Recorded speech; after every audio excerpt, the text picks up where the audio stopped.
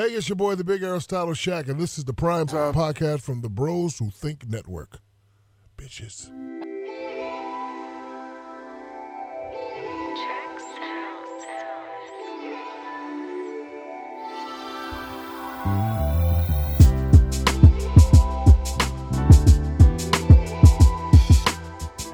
What's up, guys? Welcome to another edition of the Primetime podcast. I got my guy, Lyndon Burton, with me. Lyndon, what's up, man? Nothing much, man. Doing well. Glad to be back. Second week. We're making this thing consistent. I'm super excited.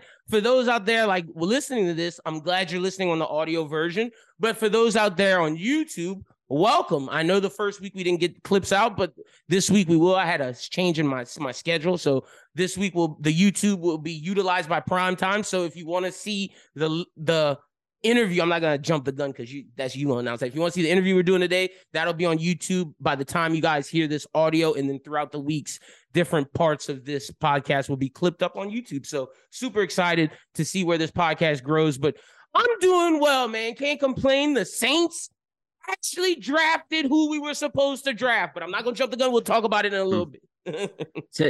So let's just go over what we're going to talk about, because like you alluded to, Leah Vann of The Advocate joins us to talk LSU baseball. Got to record that with her earlier today. We'll talk NFL draft. We'll definitely talk about the Saints picks. Kind of just talk about some teams. There were some surprises. I mean, Arizona, what Arizona did, what Houston did. A lot of people were blown away in that first round. Obviously, Leah Vann's coming on, so we'll talk LSU baseball, and then we'll round it out with the NBA as we are on to round two. And I think that there are some interesting, intriguing matchups, right? Very Injuries much so. Playing a big part as we see a guy like Jimmy Butler get hurt last night. And you called it too, by the way. Got to give you credit for the Milwaukee call. I was totally wrong about that.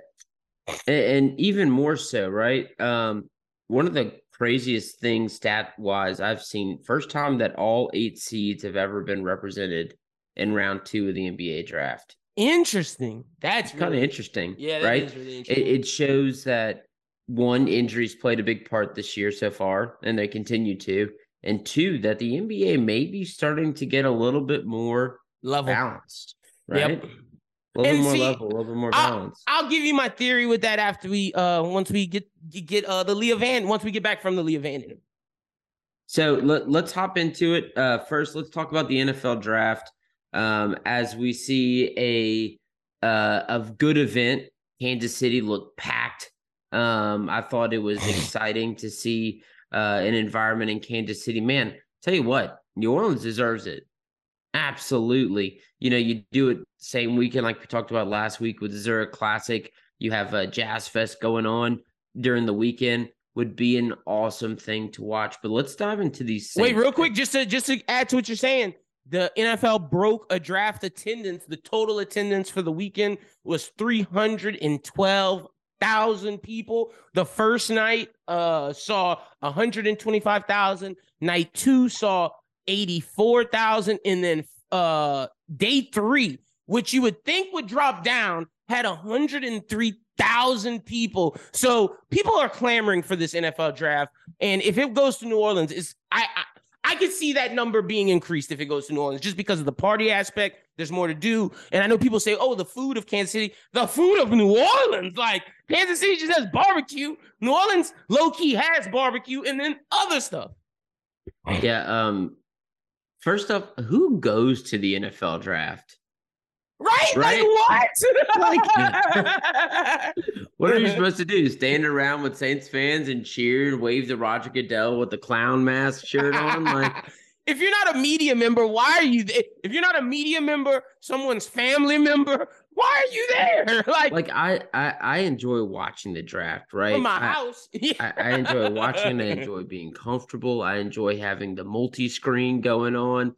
Having Twitter open, like doing all. Absolutely. Do you think these people could get Twitter while they were at the NFL draft? Bro, hell no. Because I think about the service, and at 6 o'clock in Lafayette on Ambassador and College Saloon on a Saturday, I can't even open my phone. So how can they open their phone with 125,000 people there? No way. Yeah, absolutely. So let's get into the Saints picks. Kind of as you said earlier, the Saints really drafted who we were expecting to, right? For the first time ever, I feel. Absolutely. No surprises in the first round, no surprises with the second pick. I even said it last week. I thought defensive tackle, defensive end would make a ton of sense. That's exactly what they do in drafting Brian Breezy and then going out and getting Isaiah Foskey from Notre Dame. And look, I'm excited about both of these guys, but if there's one guy, obviously Brian's potential is there. That's the one I'm excited injury about. Concerns. But if there's one thing that I'm really excited about is seeing what Isaiah can do, right? I think He's raw. he's going to be the game changer in this draft. If anything, he's going to be the best pick, in my opinion, out of this draft. Interesting. See, okay, for me, now is it Breezy? Is it Breezy? I don't know. I need to go look at a interview with him. But I think Brian is going to be perfect for us because right now, in terms of defensive line and specifically interior defensive tackle, we got a lot of plugs. And that's no disrespect to the guys we have, but none of them, to me, have a ceiling of a star or even a Pro Bowler. Let's just say Pro Bowler, all NFL. None of them have that. Brian has that. Brian is the only one on the interior defensive line, don't get him confused with DNs, that I feel has that. So for us to have him is huge. And to me, to your point about Foskey has a lot of raw talent, man. If he can if Cam Jordan can school him and he turn out right, he'll be better than Davenport and, in my opinion, Peyton Turner. Look, Peyton Turner hasn't proved a thing, right? Mm-hmm. And not only that, Cam Jordan's 34. Yep. So we need somebody. Facts. So Cam Jordan's time's coming down to the end. Peyton Turner, if he can see the field, it'd be awesome. If not, I feel comfortable in what Isaiah can bring. And look, they addressed it, right? Like you said, Brian, comes in as the 29th overall pick from Clemson. Could have been higher. Dominant in 2020. Had the injury to his knee in 2021 and then had the kidney issue this past season. Well, and his sister passed away, which was which horrible. is a big thing, which we are 100% Ella Strong here at the Primetime Podcast. Absolutely support at the network too. And super excited to see how this fan base comes around that and supports Ella Strong. I think that's an awesome thing to get behind. We saw Louisiana Tech do it whenever they traveled over to Clemson. Super excited to see how people get around that. But look, his talent's there, right? His talent is there. He's a big guy. He can take on multiple blocks. He is 100% a day one starter, right? Facts. He fits in and he will start day one as long as he can stay healthy. That's all I have to say, right? Yeah, for sure. Do I expect Brian to have 10 sacks as defense tackle? No. That's not fair. Yeah, that's not fair. Do I want 5 to 6 tackles? Yes. Do I want tackles for loss? Yes. Do I want him to eat up multiple guys on the offensive line? Absolutely. That's what I want, the run stop. I want him to do most. I want him to be available. Yeah. I want him to be there game in and game out. You miss one game, that's fine. You miss 6 games in the first season, I'm already seeing a red flag with this guy. And that's my number one overall concern.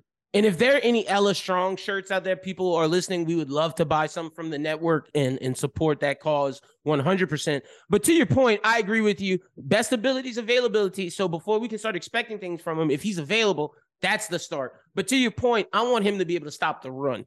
That's what we need. That's why we went get him. We were at the bottom in terms of run stopping teams last year. Also, let me say this.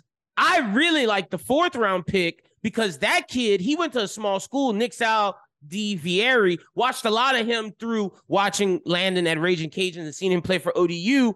That guy is not only really good, he is versatile. He could play tackle, he could play guard, he could play center. That's a pick. But he's guaranteed to play one position, right? Oh yeah, for sure. He's playing guard. He's playing guard in the NFL. Okay. He's playing guard on this team. And Cesar Ruiz did not have his 5th-year option picked up this year. He will either replace Andres Pete or he will be replacing Cesar Ruiz. And hey, that's 100%. Good because every year since Cesar Ruiz has been drafted, we've been like, Cesar, Pete. So now with him, with Penning, hopefully Penning can be healthy this year and be good. And with our cornerstone in Ramczyk, That's a solid 3, and we just build from there. And look, I'm going to be honest with you. I think Jake Haener is the first quarterback the Saints have drafted that I actually think could probably play. Like, Ian Book, so, come on, fam. That guy from Mississippi State that we drafted in the 7th round like 2 years ago. Come on, fam. Yeah, but... that was a mistake.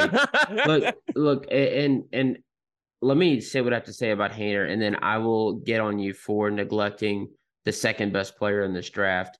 But I think that Haener is a guy that is going to be the next Chase Daniels that the Saints drafted, right? Ooh, he's going to have a very long backup career. You know, everybody's like, oh, he's short, he's accurate, he gets the ball out quickly. Drew Brees. No, he's not Drew Brees. He'll never be Drew Brees. It's not Derek Carr. He'll never even be close to Drew Brees, right? But this guy may be a starter one day. He may fall apart and never start, right? But you know what he will do is he will have a career as a backup. Yep. I can almost guarantee. And look, I'm gonna tell you this: never say never, because this guy may have that dog in him to where he wants to become a starter, and who knows? Like he's the only person in Fresno State history to have. I think he broke Derek and David Carr's record. If not, he's tied with them. So the ability is there. I thought pre-draft he was better than Will Levis. Shout out to my guy Emery Hunt from CBS. Talked to him about it. He loved Haener. And look, to your point, we can't expect him to be a starter. But what we can expect is a quality backup. Anything else is a benefit. And I do think that anything else will happen. But we got to wait and see on that. Yeah, and look, he was voted team captain all 3 years that he was at Fresno State. Possesses the quality of what the Saints like, right? They like team captains. They like leaders. But whenever you're talking about a guy coming off the bench to lead your offense, if there's an injury to Derek Carr, Jameis Winston, whatever it is this year, right? I think this is more so a future type of situation.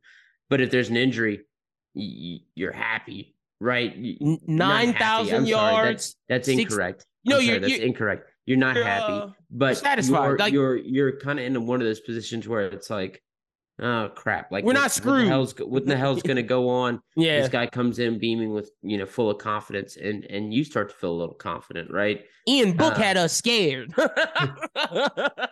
He did. I'll never forget that first game he played. I told all my friends, I was like, Ian Book. We're starting the name, the Book Club. The Book Club ended.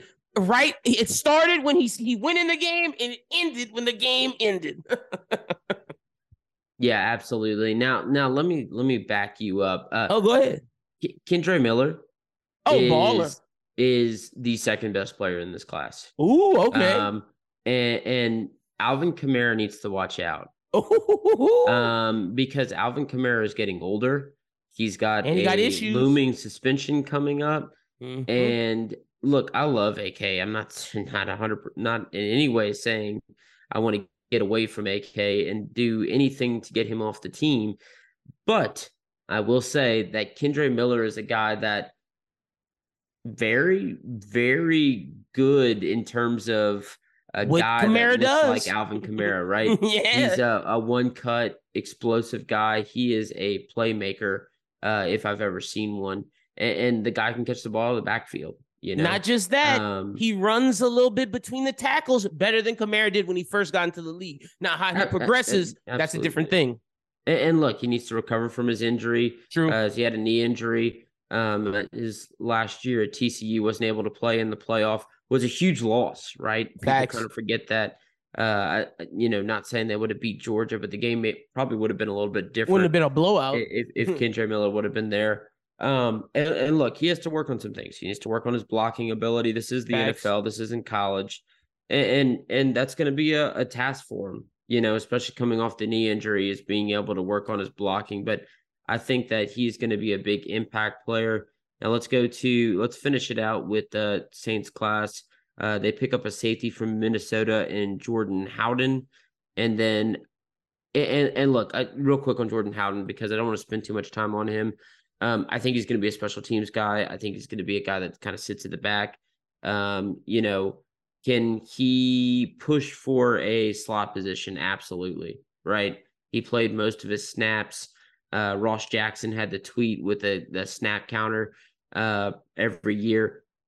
Ton of snaps in that slot position. I think if he makes it on the field, that's where it's going to be. the other spot, obviously, in special teams.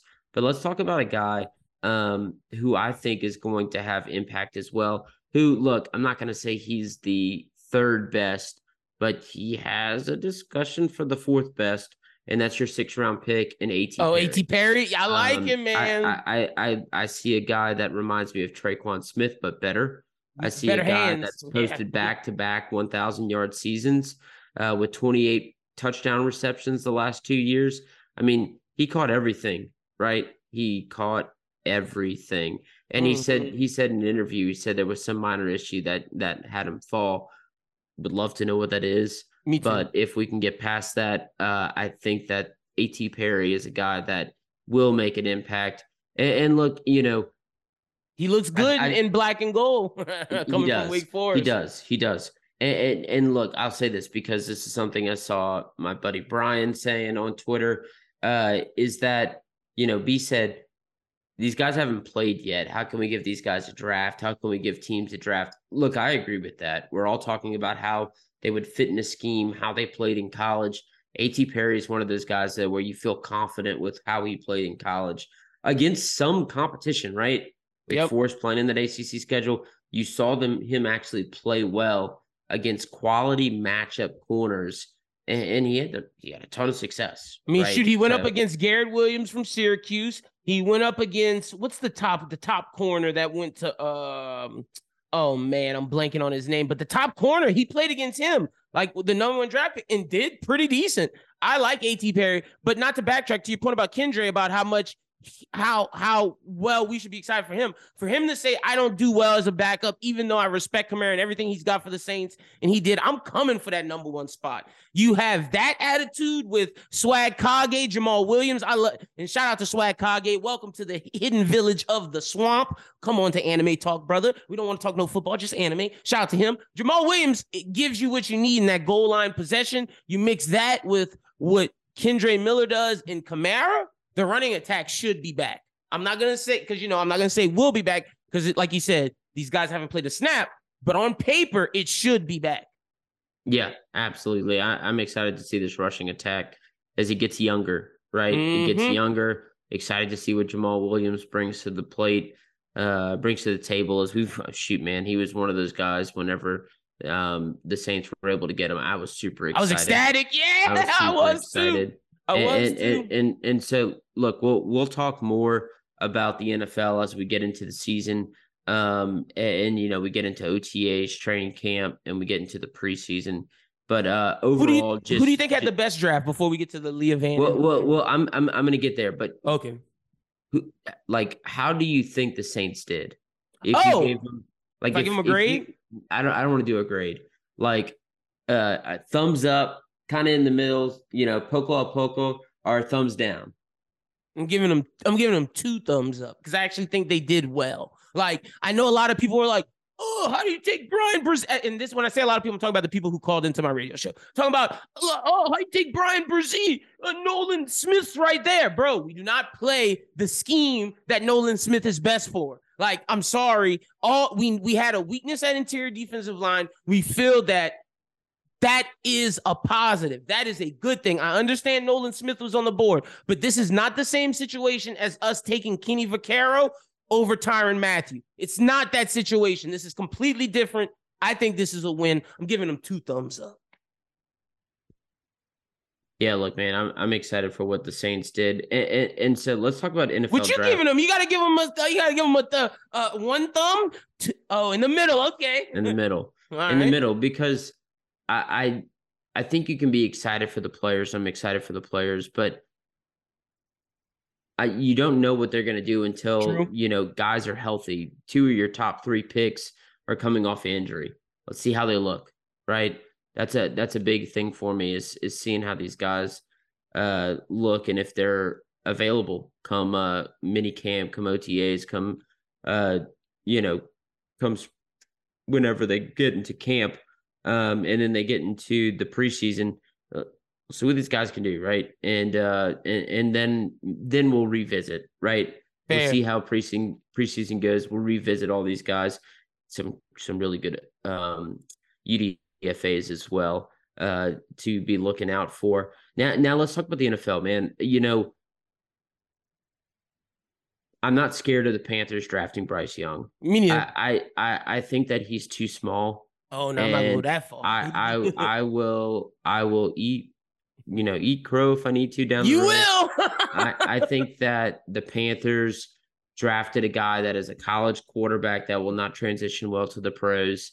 And look, man, that guy's just not going to be able to take hits. OMG. Wait, hold on. I need to be faster on my sound effects. This guy is wilding right now. They did everything they could to get this guy's weight up for the combine.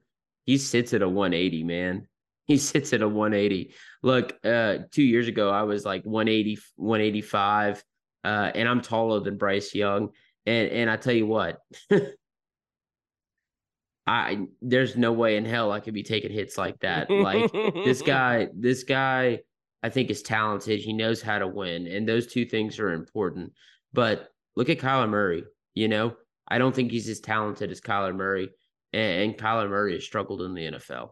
And I think some of that has to do with Call of Duty and whatnot. Definitely. And some of that has to do with the scheme and the system that he's in, even though it is tailored to him, right? And a team in Arizona that needs to retool around them as their roster is depleted, one of the worst in the NFL. But Carolina doesn't have that problem, right? Carolina has a good roster, team that went 7-10 last season.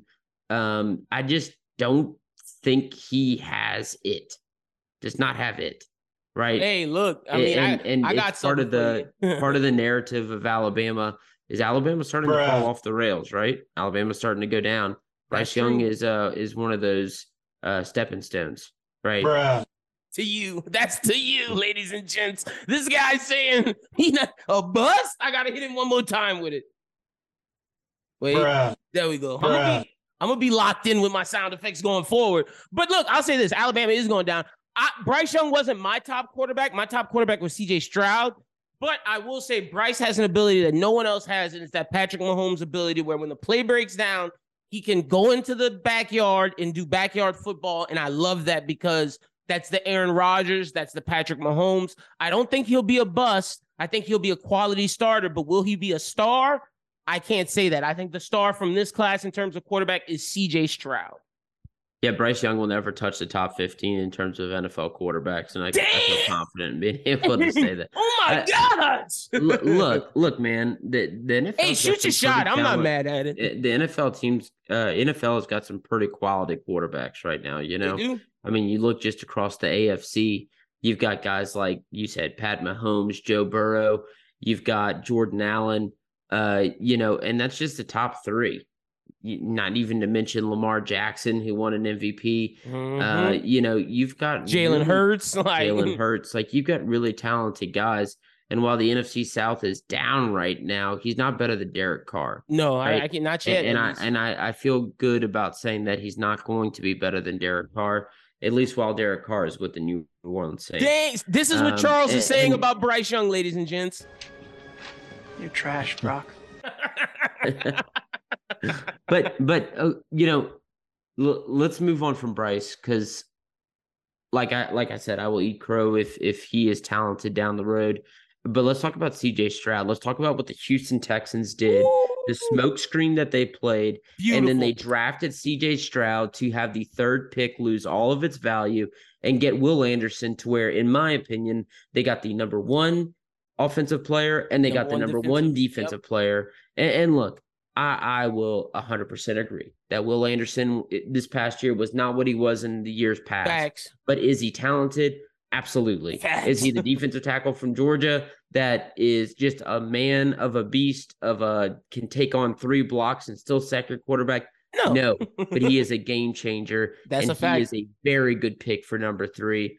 I think the Houston Texans, I don't care what they did in the rest of the draft. I think they made mistakes by trading up to get a guy at 65 that would have been there at 69. Oh, Juice Shrugs? Or 62. Or no. Would they trade up to 16? They traded up to 62 or 69? They traded up to 62 from 65. Yeah, with Juice Shrugs. Was a mistake. Yeah. He would have been there. But I will say this. I think they did a great job in the first round. The rest of the draft sucked. But I think what they did in the first round was excellent. I think what Arizona did and getting a bunch of draft capital was excellent. Two teams that have bad rosters did a great job in retooling their future this past Thursday. Look, I agree with you with the Texans. The second round was trash for them, but I'll say this. Day 3, starting off with Alabama's linebacker, Henry Totoa, however you pronounce his name. Excuse me, I'm sorry. But that guy's a baller. I like the Notre Dame guard. I like the Iowa State wide receiver. But to your point, look, whether Kyler Murray succeeds or he doesn't, Arizona's ready for either situation. If he's good, great. We got a bunch of draft picks to put dogs around him that are young, that can play out his contract. Or if he's bad, we can get rid of him and get the next quarterback if we're ready. Either way, Arizona put themselves in position to succeed with or without Kyler Murray. Lyndon, real quick, rank the top 5 quarterbacks from this draft in terms of how do you think that we'll view them in 5 years? CJ Stroud, number 1. I'm not as low on Bryce as you are, so Bryce.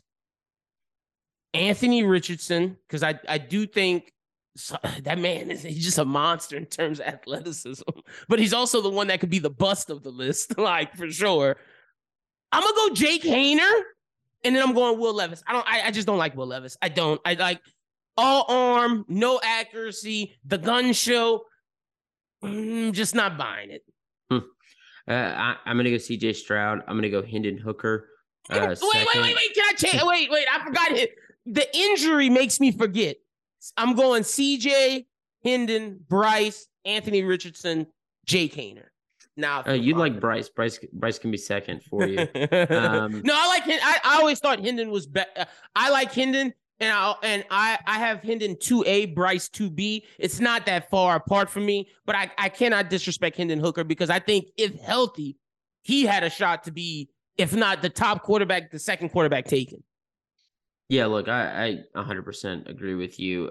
Look, I think that Anthony Richardson is going to be a bust.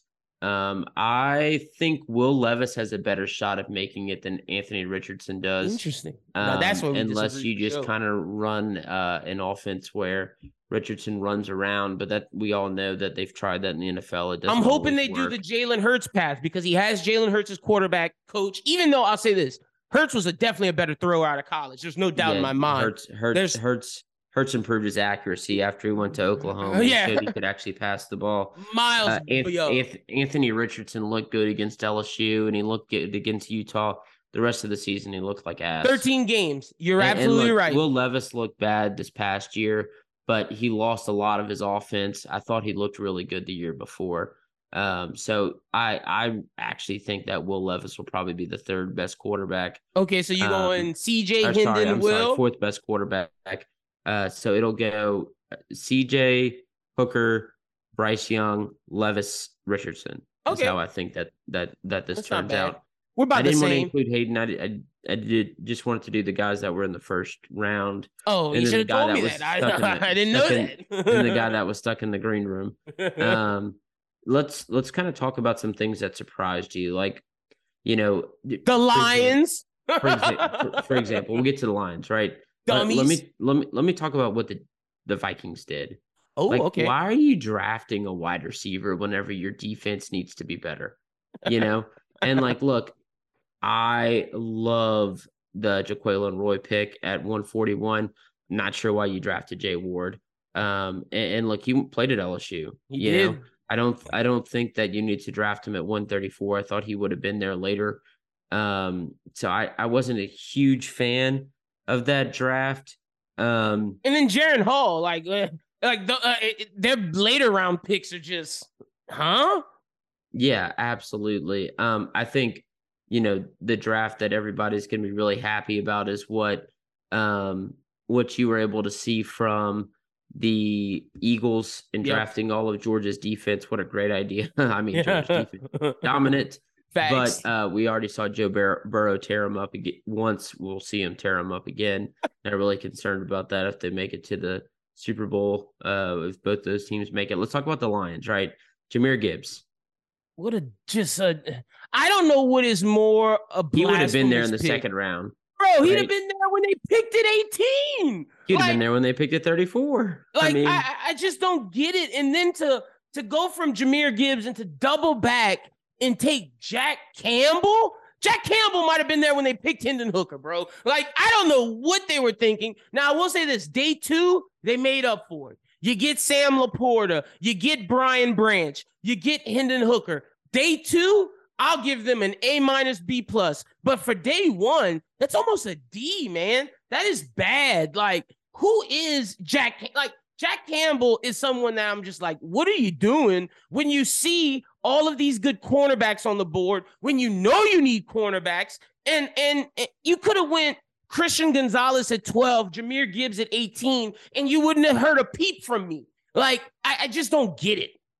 Yeah, and look, I thought Jack Campbell was a reach. Even though I do think that he plays day 1. Same thing with Sam Laporta, but you had better tight ends at that time.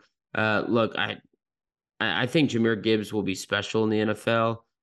I don't know how special he will be, right? He's not the next Najee Harris for this season. He's not a guy that I'm circling for you to draft at your fantasy draft. But if I knew they needed tight end, they could have took Dalton Kincaid. Like what? Yeah, absolutely. Absolutely. I agree with that. Couple other teams. I guess there's so many Clemson fans around here. We'll talk about it. The Cincinnati Bengals took Clemson edge Myles Murphy. The Saints were drafting Myles Murphy. Yep. 100%. The Saints were going to draft Myles Murphy, and he was stolen from them by the Bengals. Crazy how that happens. That guy will be a stud. That guy will be a stud every single time it happens to New Orleans. That guy turns into a stud. He will be a stud. Absolutely guarantee that. Them in the Bills taking Myles Murphy and Dalton Kincaid, I think really slid into the Saints like little pathway. I disagree. I don't think that they would have tried to draft Dalton Kincaid. If they wanted to draft a tight end, they would have done it. Right. Okay, that's fair. I think that they're happy with their position at tight end. I thought that the Bills drafting Kincaid was a mistake. Like you have Knox on that team who's been performing well for you. I thought that they could have used, some help along the offensive line. They could have they did get Osiris Torrance in the second round, which I do like that pick for them. They did. I think their plans were screwed by Gibbs and Bijan being gone, if we really want to be honest. I agree with that. And look, the Bills could have used some running back help. They should have took one at some point. They didn't take one at all. Yeah. And look, another team I want to talk about, I think the Arizona Cardinals had a great draft. I thought, picking up Paris Johnson, 6 overall, I think he's a stud offensive tackle. I think he's going to be awesome for Kyler Murray, a team that really just needs to revamp its whole roster. And we talked about them. Just kind of want to talk about some of the guys. I think B.J. Ojolari is going to be a star in that defense. I really like Garrett Williams from Syracuse, a guy cornerback we talked about. A.T. Perry going against earlier. So I think that they did a really good job, drafted another offensive guard from UCLA and John Gaines II.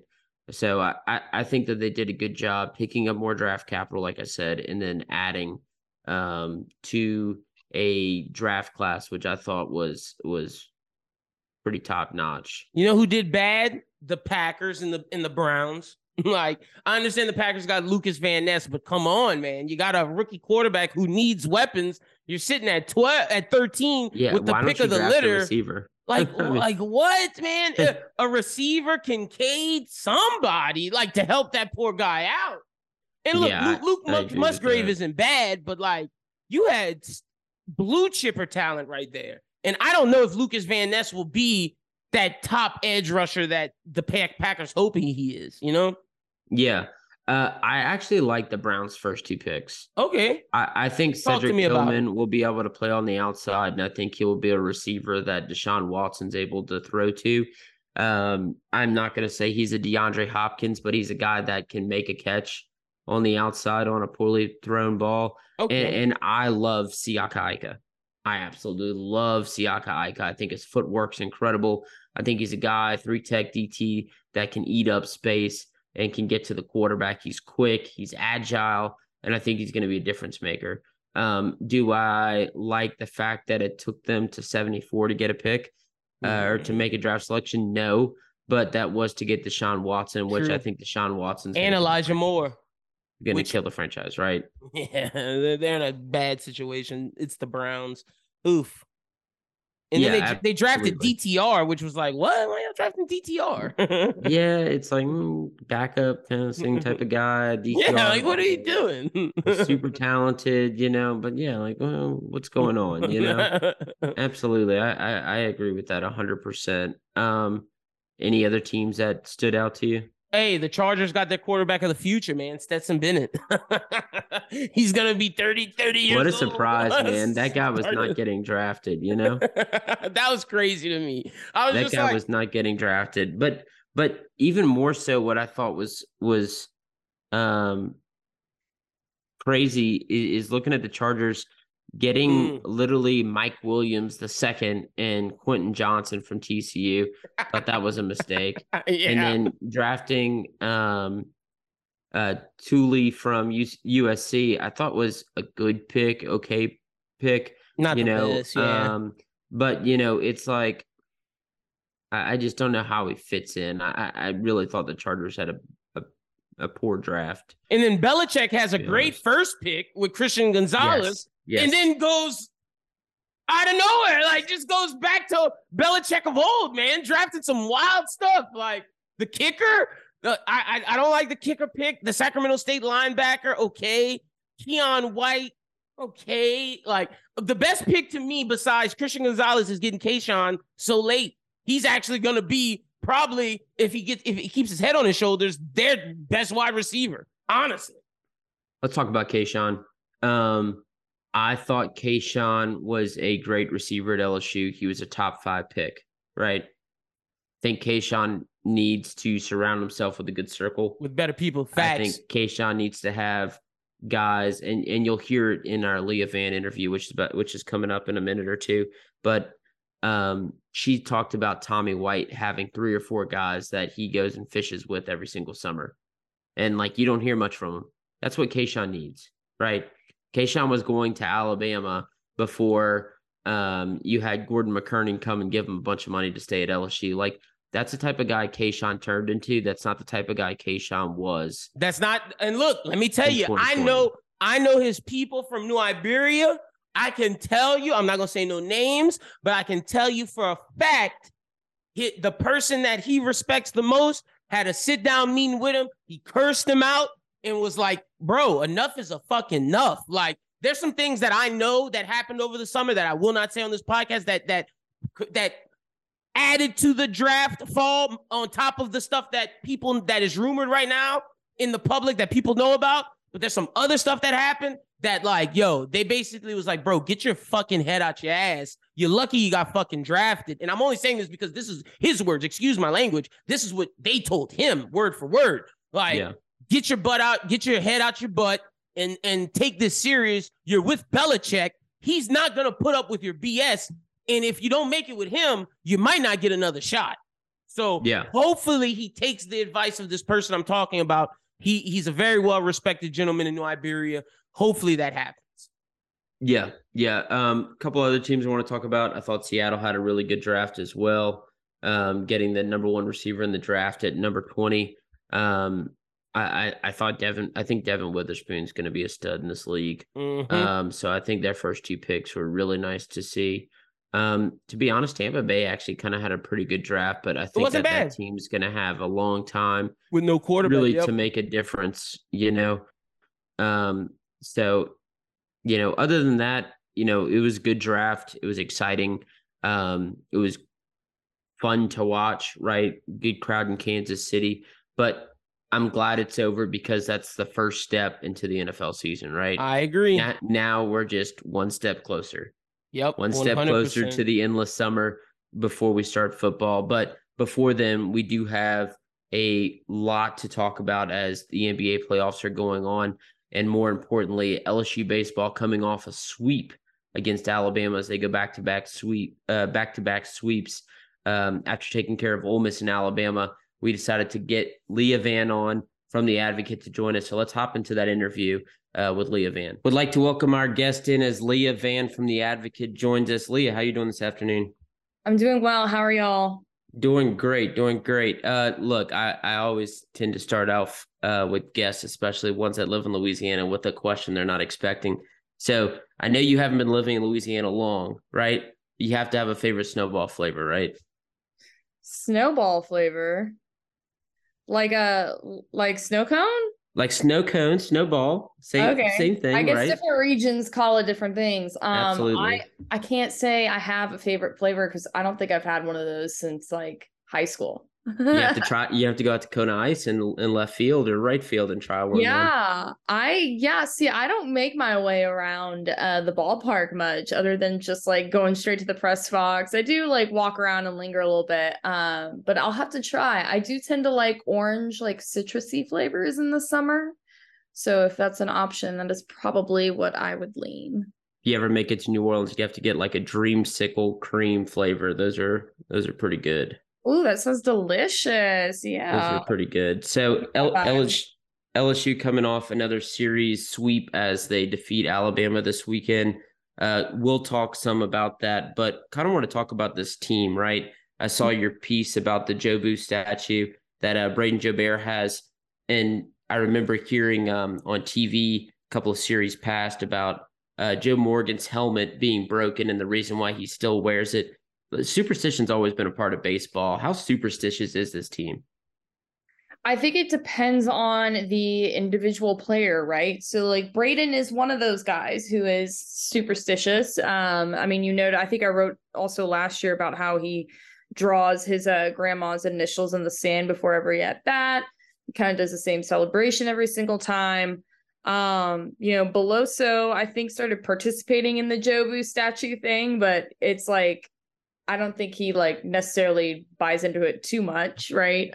So yeah, I mean, I know Trey Morgan has the helmet thing, but as far as like from guy to guy, if they have them, they won't share them, right? Because that is kind of the baseball way of like, I'm not going to tell you my secret. I thought we did learn about Dylan Cruz eating the Nerds Clusters candy before every single at bat.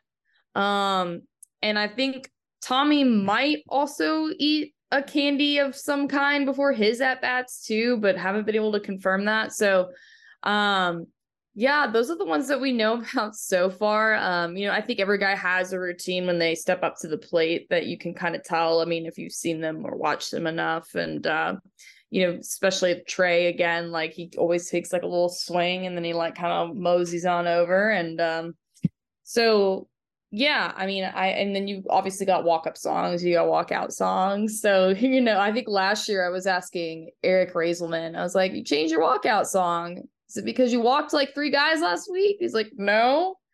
I walked 3 guys. What are you talking about? Yeah. So, I think that's my long-winded answer. Kind of want to talk about the bullpen, right? So the bullpen's had some issues throughout the season. They've had ups and downs. I mean, really pitching overall has had ups and downs this season for LSU. Javen Coleman, somebody coming back off of injury. How important is he going to be to this bullpen? And really, when you look at the bullpen, I think that Herring is the go-to guy. Who's the next go-to guy? And who do you expect, I guess, to develop? It's more so a long-winded answer as well, but this bullpen is going to be so important for this team going forward, especially as they've had inconsistencies past Paul Skeens.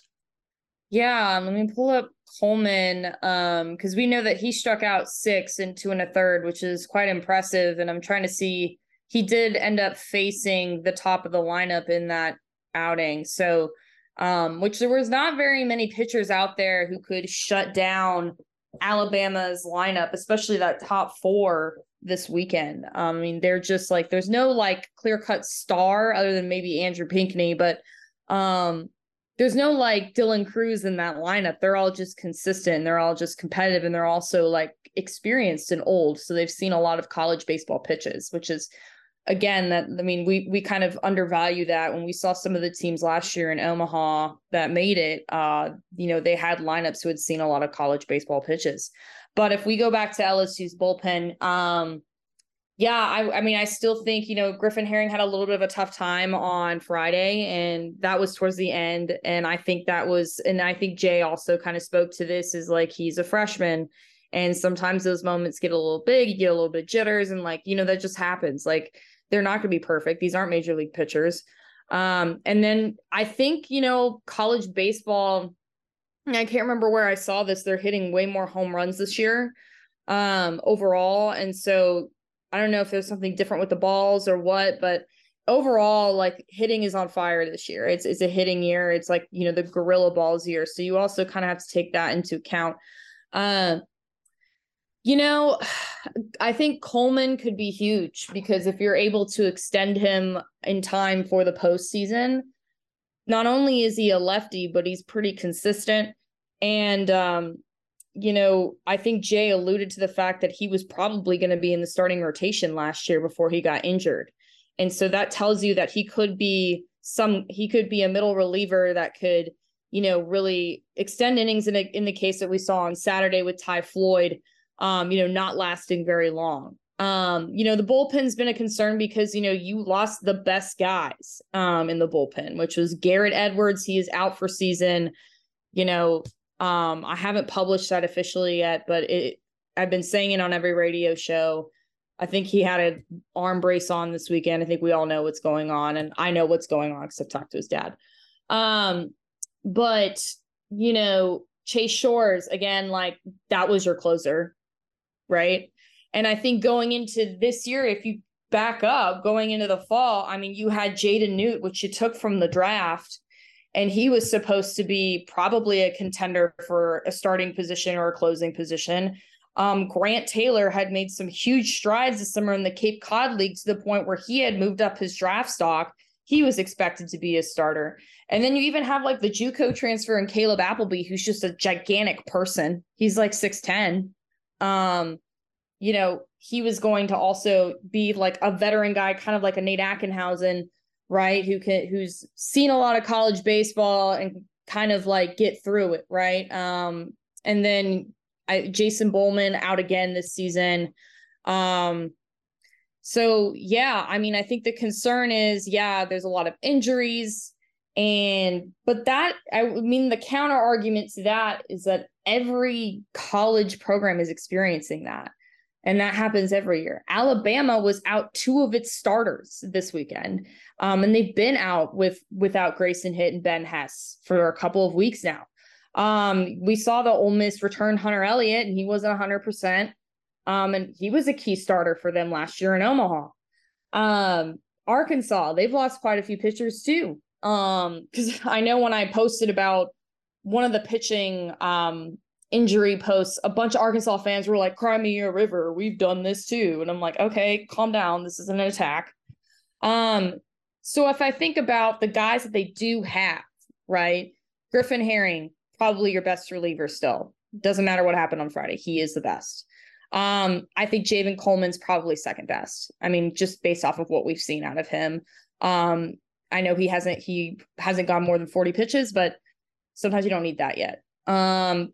I think Bryce Collins has potential to be, again, like one of your best relievers. Bryce Collins and Riley Cooper are guys that can go multiple times in a weekend. And whether you're using them for one inning, whether you're using them for one batter, they are good guys to go to. They're pretty consistent, and you know what you're going to get out of them. Riley Cooper, I think his performance yesterday was pretty stellar. It's kind of reminiscent of what we saw last year when he was just kind of, again, put in a matchup situation, and he was able to kind of get LSU through things. And it wasn't always like the cleanest, but he still throws hitters off balance enough to the point where like he's going to force some weak contact. He's going to, and he's going to get the outs. It's not going to be a lot of strikeouts. It's not going to be fancy, but he's going to get it done.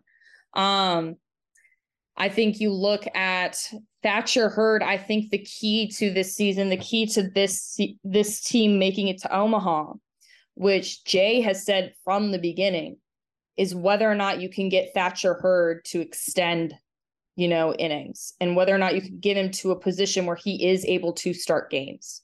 Yeah. And if he's not able to start games, if he can come in after somebody's having a tough outing, to start, like a Christian Little or a Ty Floyd. I think Christian Little is a good starter. I think he likes to start. I think he operates better as a starter than a closer. I think we've all kind of seen that. Maybe not his best outing, but still not actually a bad outing on Sunday. Yeah. So I think that Thatcher Hurd is kind of, you came into this year thinking he'd be in the starting rotation. They tried, kind of worked at Texas, didn't really work over the weekends in SEC play, but he has the stuff. There's a reason why he's a projected first-round draft pick next year. And, he came from a pitching factory in UCLA, and he's a different style. So if you get him going, that could be the key to saving this entire staff. Yeah, I agree with that. Thatcher's off speed is remarkable. I mean, he's got some really good off speed. And it's almost inconsistent. Like yesterday, kind of noticed it almost with both teams, was just finding the strike zone sometimes can just be so important. I know Skip Bertman talked about that a lot when he was coaching over at LSU, about just pitching in the strike zone, let the defense do the rest of the work. Speaking of defense, let's talk about catcher. If you look at, and I'm sure you saw it more than anybody, your Twitter mentions last year about catcher had to be crazy, right? And then you see LSU go with Brady Neal towards the beginning of the season, comes out with the injury. But then you look at Milazzo's batting average, batting over 350. Travinsky has the clutch hits the past two series. Has catcher been surprising to you this year when it comes to the batter's box, not so much behind the plate? I think I actually fully expected Alex Milazzo to start from day one this year, just based off his seniority, based off how much they missed him last year. And I know that in the past his bat hasn't been the strongest facet of his play, but right now he's on a roll. He's consistent. He will get on base. His plate discipline is very good. He's able to either draw that walk or he's going to get a little hit, and it's not going to be a home run. It's going to be a single, but that's all you need. Or it's going to be a bunt. He's really good at laying down the bunt and advancing runners. And essentially, when you're at the bottom of the lineup, at this kind of lineup, especially, that's all you need, right? But defensively, yeah, I mean, he kind of stops. I mean, not that Alabama was really like a big base running team, but he really kind of eliminates that asset of the game when you're going against teams like a Kentucky, right? Because he can throw runners out. I mean, they know that they can't run against this guy. And then the other aspect of him is that he's a great receiver, and he knows his stances very well, according to Josh Jordan. And also he can steal strikes, which is really important for guys like a Christian Little. Christian Little throws that cutter and it's kind of nasty, right? And it can kind of go all over the place. And so you need a catcher who understands those kinds of pitches. And Brady Neal is a phenomenal hitter. And I think that's why, and you look at Jay and kind of the formula of his teams is that he prioritizes hitting over defense, over pitching. And we've seen that probably throughout his career. But Brady Neal's been hurt. He's likely out for season. He's kind of got one of those injuries where he could be out for season or he could come back and no one really knows. It's a back injury. So it's kind of a day-to-day situation. All he's been able to do is non-baseball workouts so far. But, as a freshman, we were seeing some pass balls, right? We were kind of seeing like he was doing really well, obviously. But then the bat kind of took a little bit of went by the wayside, right? Because he's a freshman. And I don't care how talented you are, even if he had gone into, the minor leagues, he still would have had a learning curve. And the learning curve here in college is the same way. And so, obviously a fantastic catcher. Obviously this team could use him in the lineup, and, you obviously want to have as many catchers as possible for rest purposes. But I think that Milazzo's done an exceptional job in his position. I think that Hayden Travinsky, bringing him back into the lineup in general, is beneficial for this team. And we've already seen that twice in 1 week. And I think, people were kind of freaked out when they threw Hayden Travinsky in there, the second day of the Ole Miss series. No, you can't have a catcher play every single game. You literally can't. And I think Jay learned that after playing Brady so much and Brady got hurt. And so I think that I think LSU has a good catching room right now. The problem would come if either Hayden or Milazzo got hurt. I kind of just want to go off the rails a little bit because you talked about offense and the importance of offense. We saw Paxton Kling come back this weekend. How does he fit into this lineup? Huge. That's kind of like, if Braden's having a bad day, stick him in there, right? If Josh Pearson started and he's having a bad day, you stick Paxton in there, or he could start, just as like we've seen him start, right? I mean, he's extremely athletic. And for teams that you need a fast base runner, I mean, he's your guy. But also, I mean, we saw him make a pretty awesome catch in the outfield too when he did come in. I can't remember if that was Saturday. So yeah, it's kind of hard to fit everybody into the lineup, but then at the same time, some of these guys need rest. It's late in the season. Change it up a little bit. And, again, like Braden's a left-handed batter, Paxton's right-handed, so you can kind of guess the matchup situation too, when depending on the teams they face. Yeah, absolutely. I was excited to see him come back this weekend too, as I think he's going to be important. In fact, you talked about his base running, that story you did on him, kind of in the recruiting is like, give us an inside, almost a profile on Jay Johnson, right? A guy that, kind of talking about Paxton Kling's recruitment. He committed to Maneri leaves, right? Talked about how kind of Kling was the guy that sprinted through base running when everybody else wants to hit the ball and show what they can do. Jay Johnson goes out to Pennsylvania, right? Shows up at dinner in Pennsylvania. Everybody's wearing sweatpants, shows up in a suit. What kind of guy is Jay Johnson? Like, what's that backside of him that we don't get to see every single day? I think what you see is what you get with Jay. Like, he really, really wants to win the College World Series. Like, that is his goal of his entire, that is his mission. Like, he loves college baseball. He won't do anything else. He's a competitive guy and he will do whatever it takes to get there. Like, he's a dreamer, and so far it's worked out for him and it's gotten him really far. Work ethic is never a problem for Jay Johnson, and he had gone to, I think, an area code tournament or something out in California to watch Paxton Kling right when he decommitted, and then he flew out to Pennsylvania and visited his family.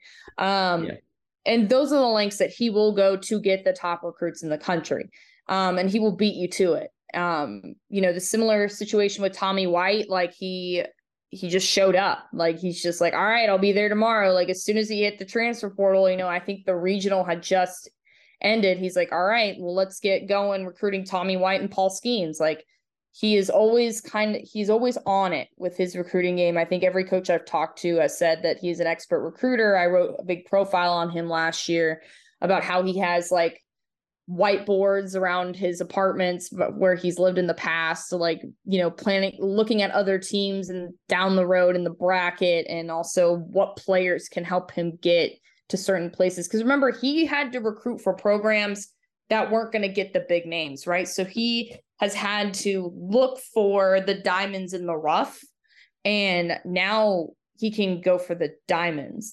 You know what I'm saying? Yeah, absolutely. It's almost like, those coaches you see succeed so well over at smaller programs, they get to bigger programs, and some, they kind of die off in terms of their ability to coach, things like that, because they expect it, right? Jay Johnson's not like that, and we've seen that, especially with recruiting, the way he coaches and his approach every single day when it comes to matchups.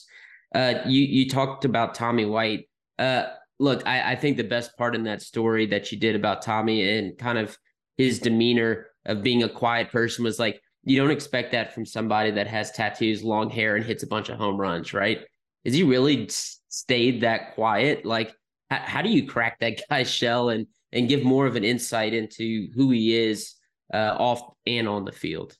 Yeah, so what I feel like with Tommy, I wouldn't call him like quiet. I would say that he is a very tight-knit circle. And he likes to keep it that way because he kind of knows that he's a big deal, right? And when you are a guy like a Tommy White or a Dylan Cruz, you have to keep your head on straight amidst all the noise that's around you. It is very beneficial to you to keep a tight-knit circle. And I kind of talked to his dad and he's like, yeah, I mean, he's had like the same group of friends that he comes home to every summer in Florida. And it's like 4 guys, right? Like, and they all go out in the boat and they all go fishing and it doesn't really change. And those are the people who actually know Tommy White. And like, I think Tommy is a fun guy in the dugout and a fun guy for the team. It's just like when he gets around media, he's definitely a lot more tight-lipped.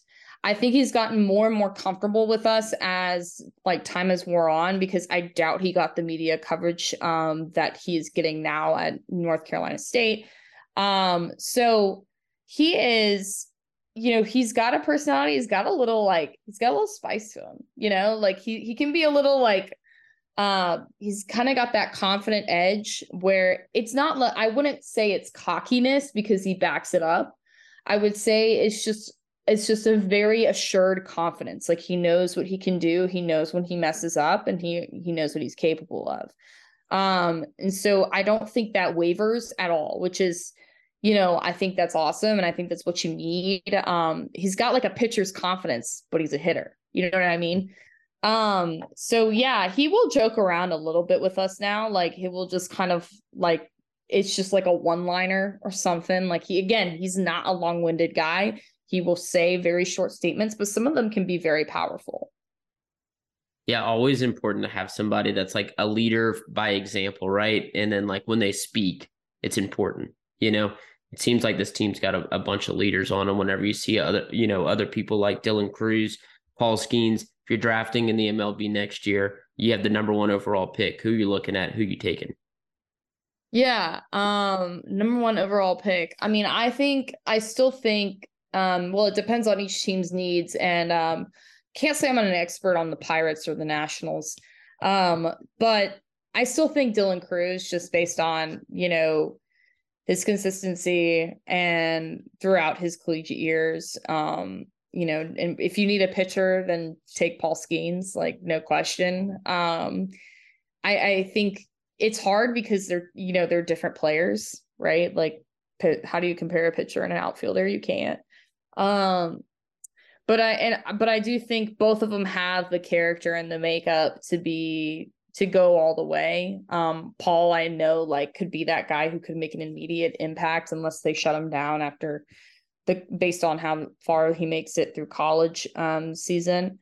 But he could very well be somebody you see pitch in the major leagues as soon as like this fall or next year. So the immediate value on Paul might actually be a little bit higher. But I do see Dylan making his way into a lineup within the next couple of years and being a total game changer just based on his plate discipline. And I think that plate discipline is something that's very unique. A lot of times you see guys and think you see a little bit of that in Tommy White. Like, I mean, he's the nation's like freshman home run leader last year. Right. And so pitchers know that, and they're not going to pitch to these guys. And so you have to adjust your game. And the fact that Dylan Cruz has adjusted his game for now the 3rd year in a row and playing his best ball, I think that says a lot. And people are going to be like, well, I don't know. Like, it's not like he's hitting like a home run as like every day. He's not leading the team in home runs. He still has a lot of them. He has like 15 or 16, but he's not the leader. But it's his on base percentage. Like, it's the fact that like his strikeout rate is like 10%. Like, this kid is always going to get on base. So I think that's what stands out and that people kind of forget. Yeah, both talented, right? I don't think you're upset with either one if you're drafting at the top of the draft. And like something I almost always wanted to ask a baseball coach is, what's more important, right? A pitcher or a hitter? Obviously we know what Jay Johnson would say, but you've seen in the MLB where you have a certain guy like a Garrett Cole and Aaron Nola, they go out, you're like pretty sure you're going to win that game, right? Like, who has more of that impact? Always wanted to ask a baseball coach that, but kind of just wanted to get your thoughts. 2 last questions for you. One, just kind of LSU's opponent this weekend. I know a lot of people have been saying, and I've been saying this, I wish LSU South Carolina would play that 3rd game, right? South Carolina loses a series to Auburn. Does that tell us more about South Carolina or more about this Auburn team LSU is going to face? Yeah, I remember I was watching I was kind of watching the scores of this matchup this weekend thinking, oh my God, this is kind of surprising because I think Auburn lost a lot of guys and lost, their top guy in Sonny DeShera from last year. And I haven't looked into their team too deeply yet, but they weren't off to a good start and they weren't predicted to be anything. I think again, yeah, we will never know what happened with that third game for South Carolina. I think that would have told us a lot. I think South Carolina is a little bit stronger on I want to say they're stronger on the pitching side than LSU is, but we didn't see the third game. And the third game tells you who's left in the bullpen, right? And so I do know that South Carolina's got some powerful hitters. I think Ethan Petrie, the freshman, the one that got the first home run off the year, off of Paul Skeens, he's going to be a big time star in college baseball. So, I think South Carolina is a strong team, and this may have been just one of those situations where like shit happens, right? Like it's college baseball and they had a bad weekend, and that is definitely likely. I don't know if it's telling. I have to go back and look at the numbers. I don't know if it's telling that they've lost a lot of guys or they have some weaknesses. I think Auburn probably knows that it's nearing the end of the season. It's going to be a bubble team. And so they're going to give everybody their best shot because they need all the wins they could possibly get. So when you have more to gain, and South Carolina is pretty comfortable right now, kind of like LSU, I think, it's not that you play harder, but, it is kind of like a thing where I can't remember what the saying is. I just think that when you have more to gain out of the situation, I mean, if LSU loses the series to Auburn, they haven't yet lost an SEC series, so it really won't be a huge deal. But if Auburn wins, it will be a huge deal for them, so it's a little bit more meaningful. Yeah, if LSU loses the series, it'll be like, man, now we even more so wish South Carolina and LSU would have played that third game. Almost like a way to kind of differ the two teams. I saw Todd Pollitt's put out that LSU is outpacing the Gorilla Ball years. Do you think they can continue that throughout the rest of the season?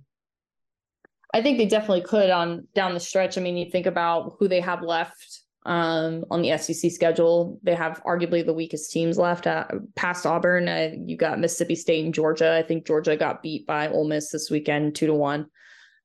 Mississippi State, we know, is not the team that Mississippi State normally is. So yeah, I think they could totally be on pace to surpass those years. And then you still have the SEC tournament, which will be a lot of reps, and then a whole postseason. And we don't know where that's going to go, but shoot, I mean, there's a lot of baseball left to be played. People are saying, oh my God, it's almost the end of the season. Shoot, it's not the end of the season. I'm out of town half the month of May for this team. We're just getting started.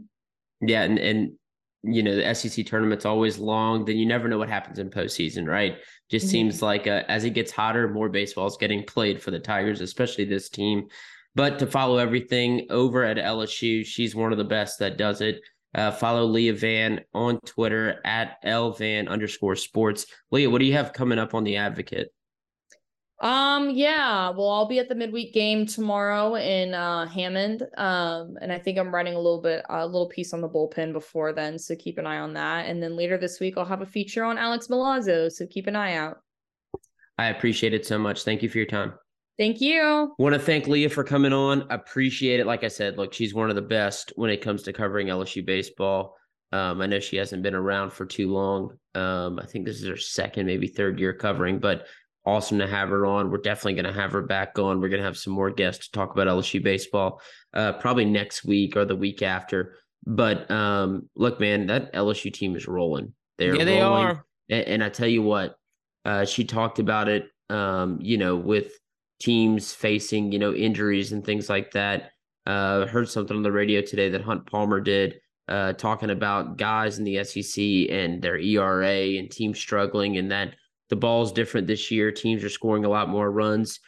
Talked about in the interview with Todd Pollitt's put it out. and I probably butchered his last name. It's either Politz or Politz. But he came out and he said that LSU is outpacing all of the Gorilla Ball years in terms of runs scored to date. So, look, that's wild. So yeah, that's crazy. I think that's something to look at. LSU's got a great offense, 1 through probably 15 on their team, can hit the ball well, if not 1 through 16, if you're really being honest. So excited to see what the Tigers can do as they go into a road swing, as they will go out to Southeastern, I believe tonight or tomorrow night. I think it's tonight. If this comes out on Tuesday, and then they'll go out to Auburn, a team that just took 2 or 3 from South Carolina. So something to watch. But Lyndon, let's talk about it, man. The NBA playoffs. Whoa. And mind you, tonight, I thought Philly was done. For them to beat Boston 119-115, Boston needs their butt whoop, bro. That's embarrassing. Yeah, man. I mean, what? No Joel? Like, huh? I thought James Harden was cooked. He drops, 45? Like, what? 45, 6 assists? Tyrese Maxey coming in with 26? If Boston loses this series, you got to break up Tatum and Brown. I'm sorry. It's not working at that point. If they can't beat the Sixers. Yeah, look, I agree. And I think that you can make a case that the Sixers may be the 4th best team that's left in the East right now, or 3rd best team. I mean, depends on what night you get from the Knicks and the Heat. and the Heat, right? I mean, look, if Jimmy Butler's playing, then I think that they're better than the Sixers, and that they beat should the be. Sixers. But look, maybe I'll track back and say that they're the 3rd best team. But still, look, the Celtics, something we talked about is the Celtics were the overall favorite to win the East. And they come out, they lose first game. They turn over home court advantage, and they lose to a team that doesn't have Joel Embiid. Yeah. Who they knew Joel Embiid wasn't playing, right? This is so easy to get a game. So easy to get a game. And what do? They let James Harden score 45. Like, and where was what? the defense in this game? You know? 0, bro. 0. The 76ers shot 50% from the field, 44% from 3. And the thing is, Boston kept shooting threes and kept missing 38%. When you see you're missing, you got to stop. Go inside. You're beating him in points in the paint, 66-42. Why aren't you trying to dominate the paint? Stop trying to shoot these threes and be pretty. Go inside. They have no inside presence without Joel. Tatum should be on the block every time, killing them. Or you should have Brown on the block. These guards cannot take the pounding that the Sixers can give them, especially with no Joel Embiid. This was a big, big miss by the Celtics losing tonight. Were you surprised that Grant Williams only played 4 minutes tonight? A little bit. Like, I feel like he's losing his spot, and I don't know if this new coach likes him. In terms of likes what he brings. I don't think the way that Jonas doesn't really fit the, how am I blanking on our coach's name? The Willie Green offense. I don't think in the Willie Green system, I don't think Grant Williams fits the, how do you say his last name? The Celtics coach, Mathus, or I'm gonna look it up. Joe Mazzulla. That's it. I don't think he fits the Mazzulla system. And it's weird that one of the guys that played a lot last year in the road to the finals, who was very vital, only gets 4 minutes. That's very weird to me. Yeah, look, I agree with that. Like, and that's why I brought it up is, Grant Williams, a guy that is a hustler that, gives you his all, that plays defense, right? You would think he'd be a guy that would get more minutes tonight, know? Like 4 minutes. I mean, that's like, it's a little weird. let's take some guys out and get them some rest with 1 minute left in the quarter. Like, Sam Hauser played more minutes than Grant Williams. Let me look up, see if he's injured. Like that, he might have to be. And that could have happened. I didn't watch the game. I'll preface that and say that I did not watch the game at all. To be honest, I like when I looked the score up, I was like, what in the hell happened, right? Did Joel Embiid somehow play? No, he didn't. It's crazy how this NBA playoffs, or how the NBA playoffs are going this season, right? It's like you can't bet on these games. No like way. I thought the Heat game one against the Knicks, it was a lock. I actually won money on that. I was happy about that. But tonight I was like, oh, I'm all in on the Celtics winning, and I should have taken the +9. That was a mistake. But like, I mean, Lyndon, does this change how you feel about the series?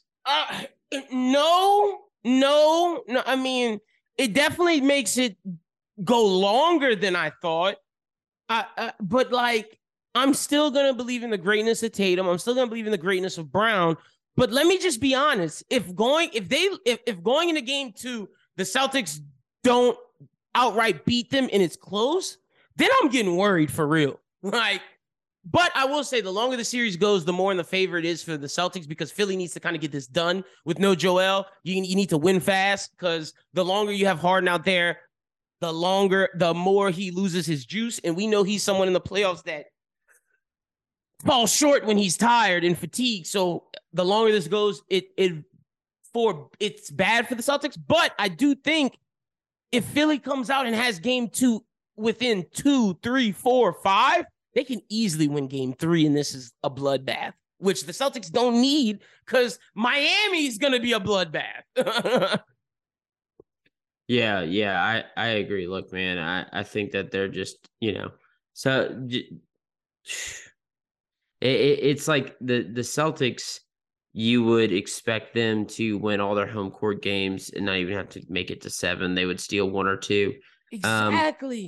And look, the crazy thing is like with 2 minutes and 40 seconds that Boston had the lead. Exactly. They were up 111, 107. I was listening to the game. I didn't watch it. I was listening to it because I was driving. You expect them to be able to take care of business, and it's like all of a sudden the 76ers turned the defense on. Yeah. And Boston didn't know what to do. Really, credit to Doc Rivers tonight. Right. And we don't give him credit often. And, shout out to Tobias Harris, who we called old. He found some juice, but he played great defense on Tatum and Brown switching out. I know Tatum got 39, but he made it difficult for him, as well as with PJ Tucker. And then also got to credit DeAnthony Melton off the bench getting 17 where they desperately needed it. Yeah, absolutely. And look, it's just one of those games where it's like nothing went right for the Celtics down the end, where, they're not getting foul calls. They're not making the shots. You look at the last 3 minutes of the game, and the 76ers were able to take care of business. They were able to make tough shots. They were able to get the foul call. They were aggressive in terms of driving into the basket. And it's like, look, Boston, if you're going to want to win a championship, if you're going to want to win the East, you're going to have to make those shots. You're going to have to play grown man basketball. And you're going to need more from Al Horford if he's going to be playing it down the stretch. Definitely. You're going to need him to step up. Now he made a bucket late. 11 and 12 from Marcus Smart and Al Horford isn't good. Like, those are your guys that need 15. No, and look, I agree with you. I mean, absolutely, I agree with you. And it's like, it's just one of those things where it's like, it's just easy mistakes that they shouldn't have made. Mm-hmm. It's like, why are you doing, throwing the ball away? Like, why are you giving easy, uncontested baskets up to the 76ers? Like, and the 76ers even give you a chance to win the game. And what do? You get Jason Tatum to the line. He's able to make his shots. And then, you have the lead and you're not able to lock up and play defense. And it's just one of those things where it's like, that switch is coming. Right, Al Horford can't guard James Harden. I'm pretty sure I just said Anthony Davis, but James Harden will not be guarded by Al Horford, never. Right, and I think that was the difference in tonight's game. Is crazy 3 minutes, right? Crazy 3 minutes to watch as the 76ers are able to win. And why is, not to cut you off, why is Marcus Smart taking the last shot of the game for the Celtics? Bro, if I was a Celtics fan, that would piss me off every time. If it's not Jason Tatum or Jaylen Brown, let it at least be Al Horford. Marcus Smart should never shoot the last shot of the game. But I mean, sorry. they were down by 4, so it's like it didn't matter. No, anyway, I'm talking you know? 1-7. Okay, no, 117 to 115, 8.4 seconds left in the game. They give the ball to Marcus Smart, and he drives and does this layup on Harden. And as he's driving to the hole, he tries to do a weird pass to Tatum. Tatum fumbles, it hits the other guy. Like, I don't want Marcus Smart with the ball in his hand with 8.4 seconds. I'm sorry. I just don't. Yeah, I agree with that. And then you get the foul and the game's over at that point. Yeah. But, you know, like I asked you, I said, this has changed the series outlook for you. You said no. So do you think the Celtics still take care of business? I do. I'm picking the Celtics in 7, but it shouldn't go to 7. Like I'm only picking it going to 7 because of this game, and I'm going to put some respect on the Sixers. But it should have been a gentleman's sweep. That's what this should have been. It should have been, like you said, win your home games, take one in Philly, go back home, end it. But now we're going to have to play to at least 6 or 7, so I'm going to pick the Celtics in 7. Yeah, and look, I want to say that the Celtics are going to take care of it in 6. And after this, I don't know. I think they can. I do too. But they stole a game without Embiid.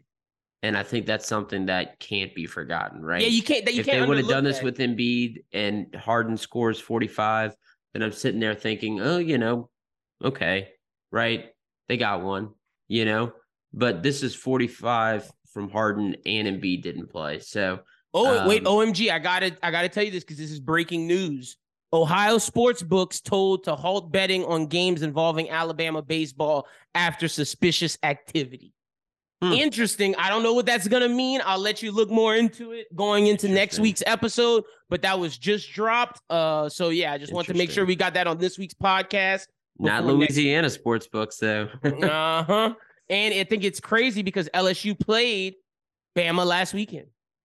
Yeah, it was. But yeah, back to the NBA. LSU was always one in that series. Yeah, but for sure. Anyway, all right, but look, I agree with you. I think that 7 makes the most sense. I really, like I was saying, I really think that they could take care of business in 6, but winning that game without Embiid told me a lot. Sets it back. Yeah, it does. Sets it back. Like, Celtics need to win one to make it a series again, right? Facts. Because if Embiid plays in game 2, they don't take care of business. 76ers are probably going to beat the Celtics.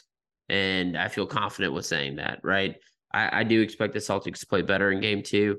I expect them to finish the game, finish strong, which they weren't able to do tonight. But if Embiid's there, I think it's very difficult for them to win that game. I'm with you. I think it is. I think it is. It's going to be difficult for them to win the series if Embiid's able to stay healthy throughout the rest of the series. All right, we talked about it in the East. Heat Knicks. Game that I said I bet on. They got some money thanks to the Heat, but Jimmy Butler goes down. Sprained ankle. I think he'll be okay. Listening to people, and guys that played in the NBA on the radio today, they were all saying, send him back to Miami. Send him back. Oh, and wait till Saturday? Yeah. Wait till Saturday. Get him as much treatment as he needs, and you'll be fine. You think Jimmy gonna do that? No. He's not the type no. to do that. Yeah. He's playing in the next game. Yeah. I mean, that man's going to hobble around, hurt himself worse, and they're going to lose the series because he couldn't just sit at home for a few days, I hope, okay, I'll say this because I think he'll test it and see.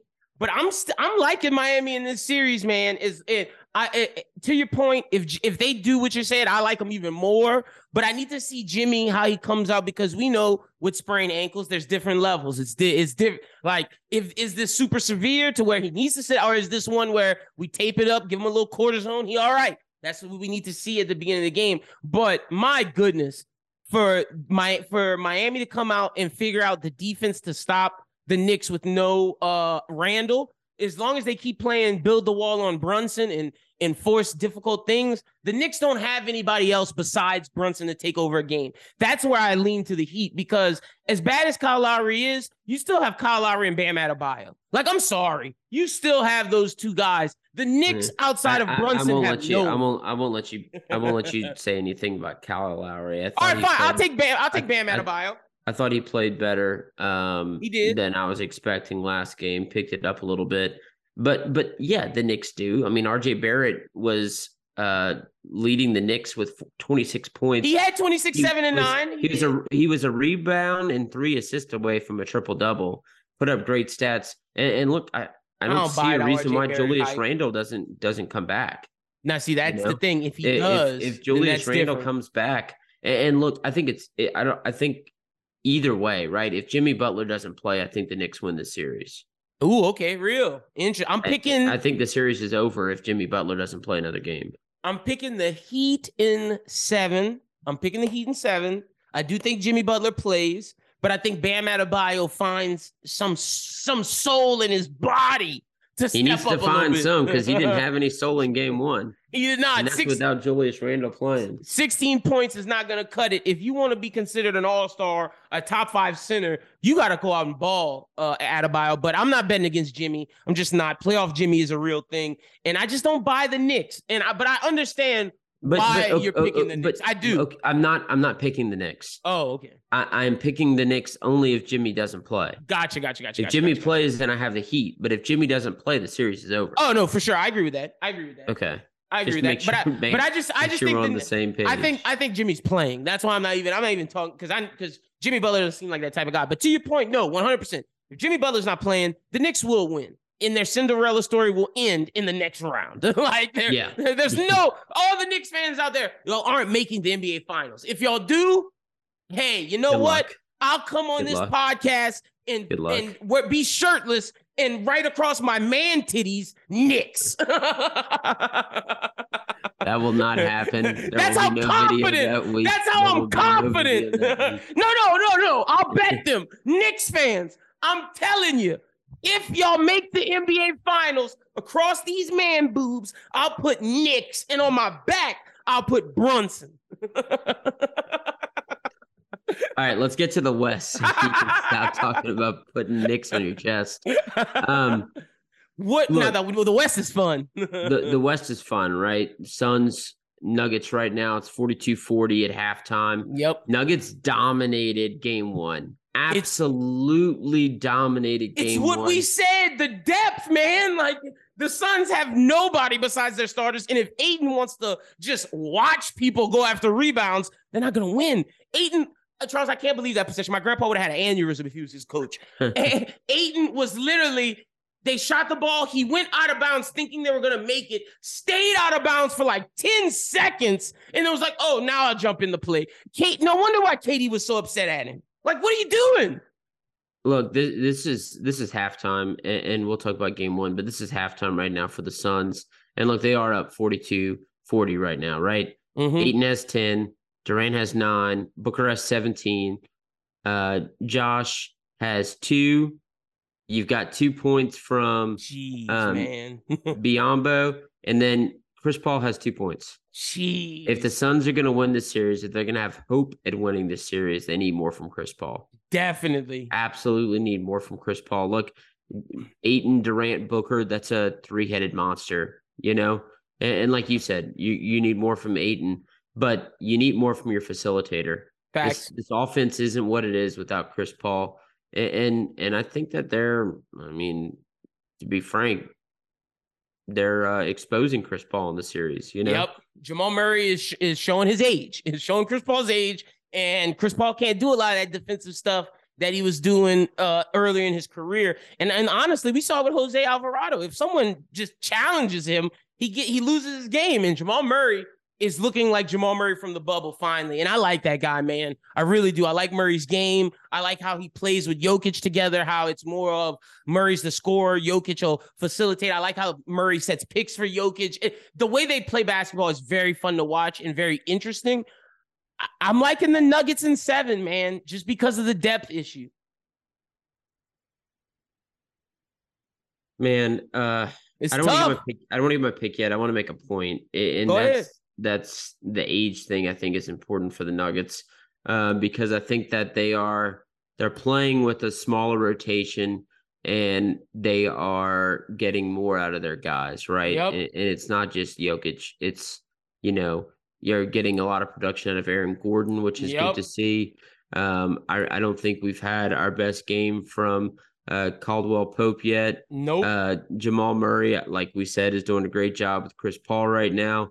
I expect Bruce to Brown see is being that six man from the Nets. He's doing the exactly. Bruce Brown stuff. Bruce Brown is doing what you want to see, and Michael Porter's there. You Yep. know, and it's like I don't think this is a 7-game series. I don't know if this is a 6-game series. Interesting. You know? I'm giving Kevin. Let me tell you. I picked 7 solely on the fact that I respect Kevin Durant. But you're keep cooking because I just didn't want to say it. But you're right though. You're absolutely right. Like, and that's the thing, right? You know, if the combination between Aaron Gordon and Michael Porter can put it to Kevin Durant, you know, they are forcing this team to shoot from the outside. Yep. With their rim protection with Jokic. And I think that's hurting this team beyond what people expected, right?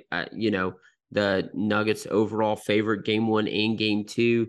I know some of that's being the home court advantage, but let's see game 3, right? I think that the Nuggets are able to take care of business in a close game right now. Look, like you said, I mean, it's going to have to take some heroic performances from Booker and Durant. I don't think Ayton's going to be the guy that wins it. I don't think Chris Paul deciding to score 15 points in one night is going to be the reason why you win a game either. No. It's really going to take the best of KD and the best of Booker. I agree with you 100%. And then when it comes to Dylan Brooks, bye-bye. I was so happy. Dylan, wait. Let me make. Oh, go ahead. Whoa, make your pick. My bad. I thought you made your pick. Whoa, I made my pick. The series is over. We're talking about the Lakers and the Warriors, man. I gotta give Dylan Brooks that smoke. You can't be a poop talker and then run away from the media. You know, I don't like that. I'm all for shit talk. I love it. I was a shit talker on the court, but when I took a L, I took it like a man. You gotta take it like a man. Yeah, I did. No, I didn't run away from the shit talk. I took it. You gotta take it. You had your held head down, but your head held down, and you took it, right? I took it. You gotta take it. But you didn't say anything, and you're upset because Dylan Brooks isn't saying anything. You wouldn't say anything either. So I wouldn't run from the media. I will not let that be allowed. Nah, because let me say this. You know, my grandpa would not let me run from them. If people had to ask me questions, I'd had to sit my happy ass there and answer. You know that. That's a fact. Dude, your mom and your grandma were answering all the questions for you from the sideline. Nah, they were being mean to me. They were saying airball when I missed. So there was no support in the Burton household. I can attest to that. It was a lot it was fend for yourself. but let's talk about the series, right? Golden State, Lakers. Golden State playing great basketball, in my opinion. Steph figured it out. He did. What are your thoughts? I think the 50-point game was Steph Curry, and I'm going back to go forward because this will explain how I feel about the series. The 50-point game showed Steph is in complete control of basketball. This is the time that we've seen. That was the most comfortable I've seen Steph Curry, not from behind the court, inside the paint. Going into the paint, making floaters, dishing, getting his teammates involved, and then playing defense. If Steph Curry's playing like this, the Lakers can't beat them. I'm sorry. And the reason why I say can't is because I know for a fact Anthony Davis is not going to play well every game of the series. For the Lakers to win, Anthony Davis cannot take a night off. Not 12 points game 1, 30 game 2, 8 game 3, 40 game 4. That can't happen. Because if that happens, Steph Curry's at a point right now to where he is feeling incredible. And like we said in the episode before, Wiggins is back. And with Wiggins being back, Steph has a guy he can play with. The Warriors look good, man, coming out of the last game with Sacramento. And I think that's going to carry over into the Lakers. The Lakers series is determined by, will Anthony Davis give you Anthony Davis-like performances every night? And I don't think that's going to happen. Yeah, look, I don't think that this is going to be a good time for Lakers fans. I think that, I was listening to First Take. I think it was today or it was on. It was today. And, Greeny said, all those years there was talk about, should Steph have won Finals MVP? Was it Steph on this team, or was it all the other people that were around him? I think Steph's showing that it was Steph. Right? Yeah, man. It was Steph. He is that guy. He is the man. He is the best short basketball player to ever play this game. Arguably the best point guard ever. And you could make a case that today he's the best player in the NBA. I'm sorry, Giannis, you're not in the playoffs anymore. Like, you're not in the playoffs. Today, Steph Curry may be the best player in the playoffs currently. Like, you got to give that man his flowers. Yes, absolutely. Look, I mean, he is, and look, LeBron will probably score 30 in a game, and everyone's like, "Oh, LeBron," but then Steph's going to drop 50 on him. So LeBron's going to do LeBron things in this series. I'm not worried about LeBron. This series doesn't come down to LeBron. This series comes down to who's supposed to be the Lakers' go-to guy. The guy that LeBron right chose. Now it's Anthony Davis. It's Anthony Davis, yeah. And Draymond Green is going to be a huge impact on this team because I think he's going to drive Anthony Davis crazy. Insane. I think it's going to drive him insane. He's going to frustrate him. Anthony Davis is going to be fussing about calls. Anthony Davis will probably get hurt one game, miss the next, and that'll be it for the Lakers, right? And look, let me tell you this. LeBron's going to try to save them. But you know what LeBron's going to do? And this is what's going to be the death of LeBron in this series. He's going to try to guard Steph if Steph is hot, and he won't be able to do it. He will not be able to do it. No, also, shout out to the dogs. So my dog is running around making a bunch of noise. I don't know why my girlfriend let her in here. Sheila, go in the front. I'm sorry, listeners. Go in the front, Sheila. All right, that was Sheila. But no, to your point, the Anthony Davis thing, and I have to say this. If we saw Xavier Tillman kill Anthony Davis, my goodness, what is Looney going to do? Looney is the unsung hero of Golden State. Looney Tunes, bringing Looney Tunes to the Lakers. I mean, bro, he did. Draymond didn't stop Sabonis. It was Looney, and you got to give Looney his credit. If AD struggled with Xavier Tillman and Jaren Jackson, Looney's going to give him Looney and Draymond are going to give him a world of trouble. Absolutely. So look, listen to this podcast. Watch the game tonight. Right? Oh, we got to give our picks. We got to give picks for the Lakers Warriors. Who do you have in that series? I have the Warriors taking it in 6. 6. That's the only one I'm picking in 6 because, like I said, I think Anthony Davis taking one game off is going to sway the series. Yeah, I agree with that. I think 6 it makes the most sense. Look, kind of similar to the Suns Nuggets. I wouldn't be surprised if this went 5. Ooh. It is. I just don't trust everything that the Lakers have around them, and I'll probably eat crow on this. I'm eating crow like crazy on this episode if things go the opposite other way of what I'm saying, right? But I just don't think the Lakers can get it done. I don't think they can. I don't think that they are a championship team this year. This is what we said on the last podcast. Whoever won that Lakers Memphis series was getting the smoke. And facts. They're absolutely going to get the smoke. And look, you can get a little shimmy from Steph Curry because he's going to be hot. I mean, he already is hot. And look, we talked about, the bigs in the series, and I think the bigs are important, right? But let's not fail to mention something that I think is going to be important for the series as well. You're right. Coming from the Golden State Warriors. And look, they came out, they played some grown man basketball, but what did they get? They got production from other guys, that you've been waiting to see. And Clay had a good game. Yeah, he did. I think Clay having a good game is important. I think Wiggins having a good game is important because those two guys are going to be matched up with LeBron, and it's going to be important for those guys to be able to run, score, defend. Right. And on the flip, Jordan who's Poole going to guard being a bum? Like, who's going to guard them for the Lakers? Austin Reeves and D'Angelo Russell? Yeah, and look, Jordan Poole needs to play better, man. Yeah, he does. Jordan Poole needs to play better because this team won't beat the Nuggets if they don't get better play from Jordan Poole. Facts. Steph Curry isn't scoring 30 points every game. Poole needs to do better than putting up 8 points. No, you're absolutely right. You're absolutely right. He's getting paid way too much to be putting up those numbers. That's why the coach was fussing at him during the game. I mean, Steph fussed at him, the coach. Draymond, they were like, Draymond, you don't have to say nothing. Steph and the coach fussed at him. Like, it was bad, man. He has to, like you said, you can't be making that money and not performing, acting like, and then waving to women in the crowd, being a showboat. Like, come on, Jordan Poole. At least get 15 points, man. At least. Yeah, I mean, absolutely. Look, I mean, his last 3 games, he went, 5, 7, and 10? Ooh, that's bad. You know? And over 20 minutes played in every single matchup. Yeah, it's not going to cut it. And it's like, you know, Steph's out here averaging over 30. Clay's trying to get into the 20s, mid-20s.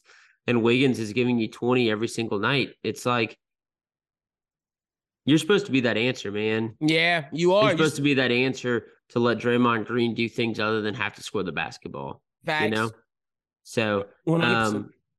Look, I think that Lakers series can be interesting. It can be fun. I think you get good games from Austin Reeves and Anthony Davis, and you can pull 1 or 2 out. I just don't know if they can consistently put it together. That's and the thing. LeBron lovers are going to come out and say, oh, well, LeBron's going to do the X, Y, and Z. He will. He will. That's not what we're questioning. He will. He won't do it as look, you know, you came on here when we started talking about this series. You wanted to give the smoke back to Memphis. You did, right? Mm-hmm. He never put up those 40 points.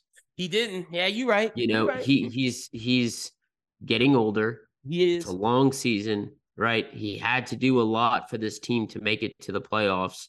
And he's playing against a team that runs, absolutely runs. I mean, your eyes get tired just watching Steph on a single possession. That's what you know, like I expect that to happen in this series. No, I agree. I expect the constant form of elevated NBA form of ESA motion to, you know, to be able to run the highest level. Absolutely. To be able to run the Lakers out of the gym. But you got our picks.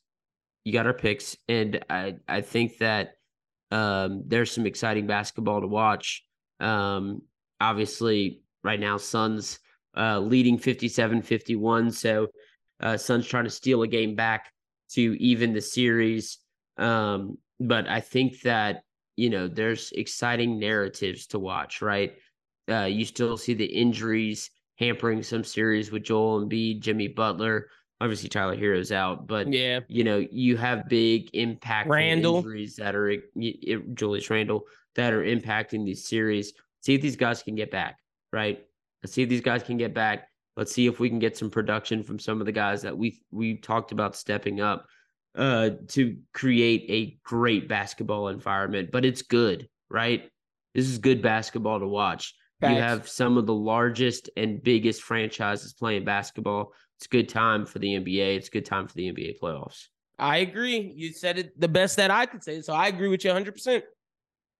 So to wrap it up, want to thank Leah again for coming on, giving us some of her time. Y'all go follow her at Van, or I think it's _sports. Let me double check that real quick. Lyndon, where can people find you at on social media? You can follow me at LynnBWT. Follow Bros Who Think at Bros Who Think. Be sure, if you're in the Baton Rouge area this weekend, May the 6th, we're doing BWT Live, where I will be sitting down with a bunch of different people. We're going to be doing music industry / podcasting industry Q&A with the co-host, Jeremy Hill, former LSU running backs co-host of his podcast, Adam Dollars. He'll be on the panel. Music artist Gyro will be on the panel. Local record label owner Jalen Quinn will be on the panel, and local producer extraordinaire who produced for like NBA YoungBoy, I'm Fredo Bang, all the big poppin' Louisiana artists this guy's produced for, my man Swiger. So that'll be the panel. And then the main course will be me interviewing the rapper Gyra about his new album. So be sure to come out. Doors open at 5, 1600 Government Street in Baton Rouge at the event building. Yes, We Cannibal. Make sure you check that out. BWT Live. I'm super excited. The first Bros Who Think podcast that's done live. We've done Anime Talk. We've done Bros Who Binge at multiple cons. This is the first BWT Live. So make sure if you're in Baton Rouge, 5 o'clock, come out. And then the release schedule is going to be the same as always. Wednesday, Bros Who Binge is dropping. Thursday, Run It Back is dropping. Friday, the Bros Who Think podcast is dropping, and throughout the week, there'll be a bunch of YouTube content. But if you follow us on Twitter at Bros Who Think, you'll be up to date on all of that. What day is that event in Baton Rouge? May the 6th, this upcoming Saturday. May the 6th. Y'all be out there, especially all you Baton Rouge people that listen in and tune into the Primetime podcast, especially you LSU fans. LSU's on the road this weekend. So go check out the first ever live production of the Bros Who Think BWT podcast. Live, baby. That's what we're calling it. Go ahead, follow the Primetime podcast on Twitter, primetime_pod, for all of our episodes, all of our content, tweeting about sports daily, giving some insight and some, I guess, thoughts into what's going on in the sports world, as I did just see that stuff about the Alabama game.